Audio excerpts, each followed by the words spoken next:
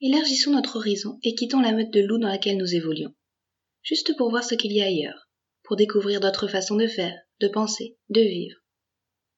Osons sortir du bois et rencontrer d'autres meutes de loups, et apprendre de leur fonctionnement et de leur mode de pensée. Si nous évoluons toujours dans le même cercle, avec les mêmes personnes, qui partagent le même avis, c'est confortable et sécurisant. Mais cela ne nous fait pas forcément évoluer. C'est salutaire de se remettre en cause, d'entendre d'autres sons de cloche, ou plutôt d'autres hurlements.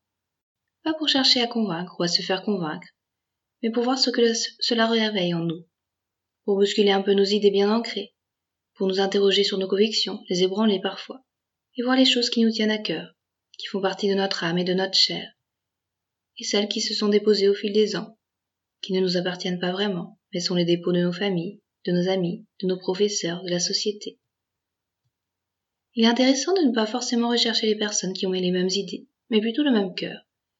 Celles qui vous acceptent comme vous êtes, tolèrent vos différences d'opinion, et pensent différemment.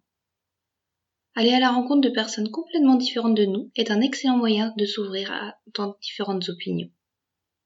C'est aussi apprendre la tolérance et l'empathie, à reconnaître nos différences de point de vue, à les partager, les énoncer, les clarifier. Pour nos auditeurs, mais surtout pour nous. Et même sans aller chercher dans notre meute, en chacun de nous réside des opinions différentes, qui un jour nous font dire quelque chose et le lendemain son contraire. C'est pourtant cette même personne qui a parlé. Nous sommes faits de contradictions. Et c'est aussi ça qui fait curieusement notre cohérence. Accepter notre ambivalence et reconnaître ces deux loups, le loup noir et le loup blanc. D'ailleurs, la lune, elle aussi est changeante. Elle passe de la lune noire à la pleine lune, de la lune des neiges à la lune rose. On dit souvent qu'on est la somme des 5 personnes que l'on côtoie le plus. Tom Bilieu dit que l'on est la somme des 5 idées. Je préfère cette position. Elle élargit plus notre horizon et est moins complexante. Dans le livre de Dave Asprey, Game Changers, il reprend aussi cette réflexion. Pour illustrer la digestion de nos contradictions, il prend l'exemple de J.P. Sears.